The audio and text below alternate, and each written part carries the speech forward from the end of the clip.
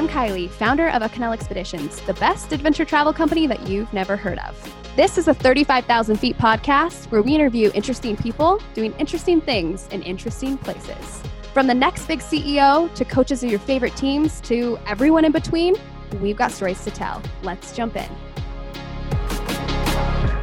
Hi guys, it's Cheyenne and welcome back. Today I'm sitting down with Coach Ashley Preston. She's the head volleyball coach at Cal State Fullerton. Thanks for joining us. Thank you so much for having me. Yeah, so you just completed your 5th season. Can you kind of tell us about the highs and the lows of your last season and how it went? Sure. A high was our team had 4 wins this past season in conference, and one of those wins came at Long Beach State in the Pyramid, and it's one of the first times in, I think, over a decade that Cal State Fullerton has won in the Pyramid. So that was pretty awesome. And they're a rival too. So that was really fun to see. As well as we took Hawaii to 5 in Hawaii. Unfortunately didn't get the win, but it was great strides in the program as well. Our record, we had a winning non-conference record when we came in. So that was also a highlight too.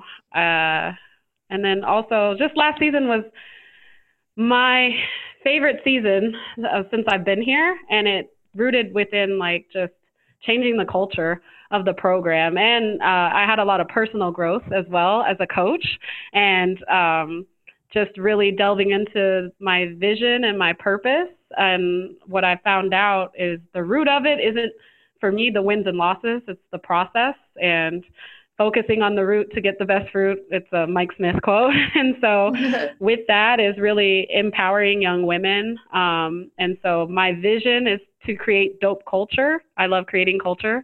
And then my purpose is to help women be the heroes of their own story. And once I really figured that out in my personal growth as a coach here before the season started, I finally understood what I wanted to do and how I wanted Fullerton to be as a program. And so I am just so happy about this past year. I can't talk enough about it because there's just the young women and my staff did such amazing things. So yeah, those are the highs. The lows was that we had a couple of injuries in the beginning of the year that could have impacted the rest of the year, but my team rallied behind the focus of the culture of it's about the team and not about individuals.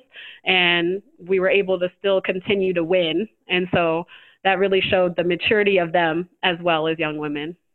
Yeah, I think that's awesome what you said about just empowering your girls and creating that dope culture. Because I think culture plays a huge part on any team, whether it's a sports team, in your job, really culture makes a huge difference. And I really love that you've kind of realize the importance of that and you're really striving to make that a cool culture for everyone on your team. I love that. Yeah. Yeah. It's kind of funny because before I thought, of course, like just the outcome, right? So it's all about wins. Even as a young professional, it was like, okay, yeah, I understand that I'm supposed to take care of the culture, but that'll happen once the wins come. And absolutely not. Culture's everything. And finally listening to people that were trying to tell me, older people, very wise, they're wise for a reason, right? Finally listening to them and really, getting knocked down too on my little pedestal, right? I get this job and I think I know everything. I realize I know absolutely nothing. And there's one quote that I love and it says, without your struggle, you don't know your strengths. And that happened to me in the beginning of last year. And then I really was like, okay, I have to make this change within myself, right? I can't be outcome oriented and then tell the girls like, focus on the process. Like, no, I have to be I have to believe everything that I project out of my mouth, right? And so just taking those steps and reading a ton of books, and one of the most profound books for me was Brene Brown, Dare to Lead. It really shifted everything for me in that and just separating emotions and facts. And we do those lessons that she has in her book. I do that with my staff and then also my team leaders and also my whole team. And so to really see that come to fruition, and then just having great people around me, like Dr. Eames, she used to be the VP here at Cal State Fullerton. She's now the president at Queens College. She told me this all the time, like, you're deserving and capable. And I didn't really understand what that meant until the last time she said it to me before she left.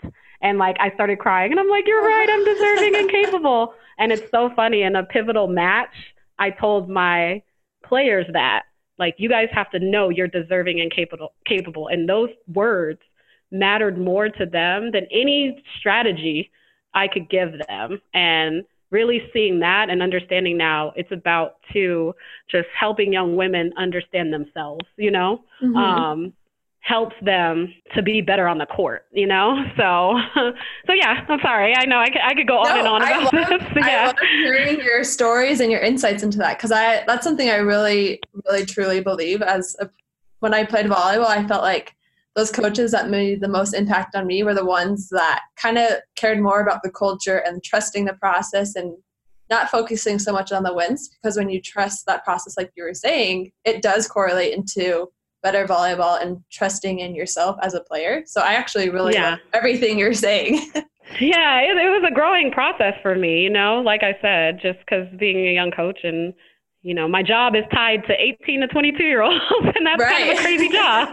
And so in that, I can't put my crap on other people, right? So if I'm frustrated, I can't come in the gym and be frustrated. And it took a lot of learning to know that I need to make that shift for not just for myself, but for my young women. Like, you can impact in two different ways, right? The positive way, or even just have an impact of a negative way. And I just really learned I don't want to do that. I don't want to be that. I want to be the coach that they can come to and they can confide in. And, you know, and I do, of course, want to win. We all do. But I also want to make sure that it is a healthy environment now for young women. And it's tough at times, right? Because I have to get on you. Right. But once you understand the culture of why I'm getting on you, then it makes sense, you know? And so it's just really shifting the mindset of that, of making everybody understand why we're doing this. And so, yeah. Yeah, that's awesome. Can you kind of talk to us a little bit how you got into volleyball and how you got into being a coach? Yeah, so I actually am from Las Vegas, Nevada. So I was a basketball player at first. And then my coach, Robert Kelly, best man in the world, changed my life. I just happened to try out with a friend, and I got on the JV team, and then he bumped me up to varsity. I didn't play at all. I didn't even play at all in club, but they were such a good team. And so with that, I was able to get a scholarship to Morgan State University, which is a historically Black college in Baltimore, Maryland.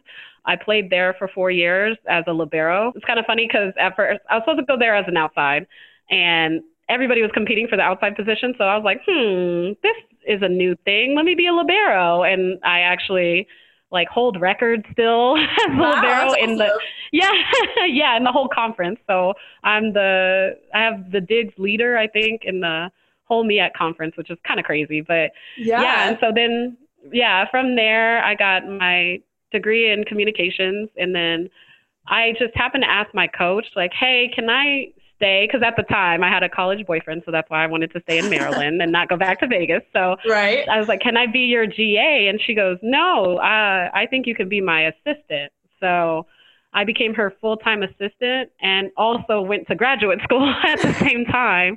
And so got my master's in publication design. And then my coach, just because I was I was her player, she thought it was time for me to go and find something else or find another program, you know, because she's like, and so I went to Loyola Maryland University for a year and learned a lot there. Completely different atmosphere, very affluent, rich, just wealthy and stuff because it's a Catholic Jesuit school. Great experience. And then from there, I applied and got the head job at a Division III school in Atlanta, Georgia, Spelman College. And I was actually the head coach and the sports information director. So it's kind of funny.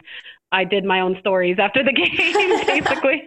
But yeah, so then from there, I got my first D1 head job at Coppin State University.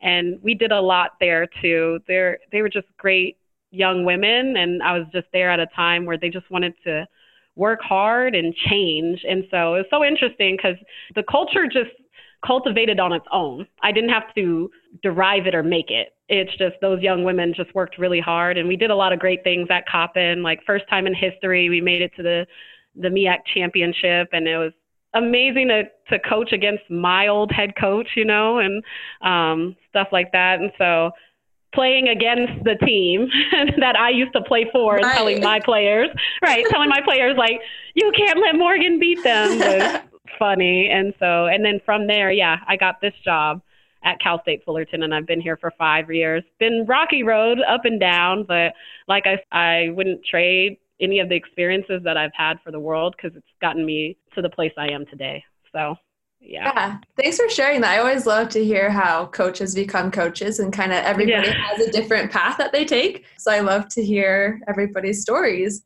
Yeah. And you're in the middle of spring ball or probably just starting spring ball. How's that going? It's going really well. Yeah, we're doing individuals. We did individuals, and now we're still in the individual time period, so it's only the 8 hours. And right now we're just doing 45 minutes of pass and serve. So it's good. My players are dialed into it because it ties to a lot of our goals that we have. We have 4 goals, and one of them is to be the best serving team in the Big West. So they enjoy serving. Yeah. It's rare to hear that, like, you know, girls say like serving sometimes I think is such an afterthought, you know, but we're very diligent in it because we love to create chaos on the other side by having a tough serve. So I agree. I think serving and passing wins games. So I love that. 100%. Yeah, I love that. Yeah. One question I have is if you're an athlete wanting to play for a team or a university, what would your advice be to them? The one thing that I ask players, if you couldn't play anymore, is that the school you'd like to go to? I think that's very important. You can't do it just for volleyball because there are times where you may get injured, right? And heaven forbid, you may have a career-ending injury. Is that the school that you really want to go to? And focus on 5 schools that you really want to go to, and then let volleyball be the second tier thing of it, just because you'll enjoy it more. It can't just be about volleyball. Like, you are a well-rounded person, you know?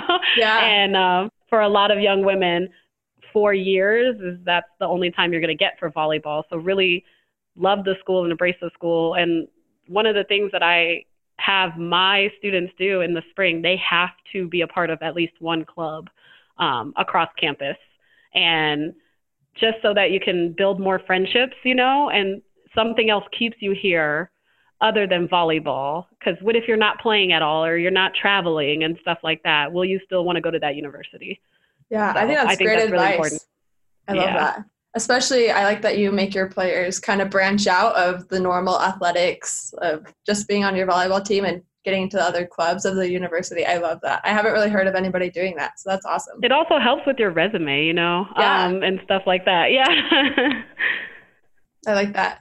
So we are a travel company, so I always like to talk about how does travel play a part of either your personal life or your coaching, being on the team, because I know you travel a ton when you go to conference games and whatnot. So how has travel kind of impacted you, and maybe share some of your favorite experiences? Yeah, so my godmother, she, Deborah Ramirez, she travels all the time, and she's traveled ever since I was little.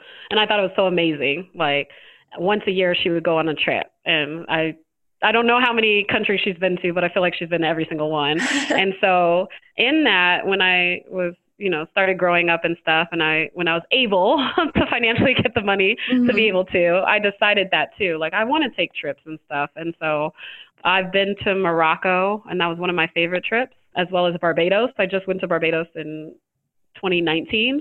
So it's been fun. I haven't planned yet where I'll go this year, but traveling just to be able to see a different culture is amazing to me. Like, for instance, Morocco is so much more educational. Of course, I love the trips to the beach, right? I get to lay on the beach and, and stuff like that. But to learn more about a culture I had no idea about in Morocco and Marrakesh and Rabat was really cool. Our tour guide was great. And how that factors into work is, of course, we travel for recruitment, but for non-conference, I try to take my players somewhere that they've never been to or just somewhere interesting. So, for instance, since I've been here, we've been to Brooklyn, New York, and a lot of the girls have never even been to New York. And so that was fun, of course, going to Times Square, and I love Brooklyn. Some of my friends live out there, so that was fun to take them to. Also going to Las Vegas, Nevada, because that's where I'm from. So the team got to eat at my house, and my mom was so excited to do that. Yeah, and so next year, or this fall, we're going to Eastern Louisiana so that we can potentially go to New Orleans, and stuff, because I want them to be exposed to all different parts of the country so that once they graduate with their degree, then pursuing a master's degree somewhere else won't seem so foreign, because I've been fortunate enough in my career to be able to move everywhere and take the leap too, Yeah.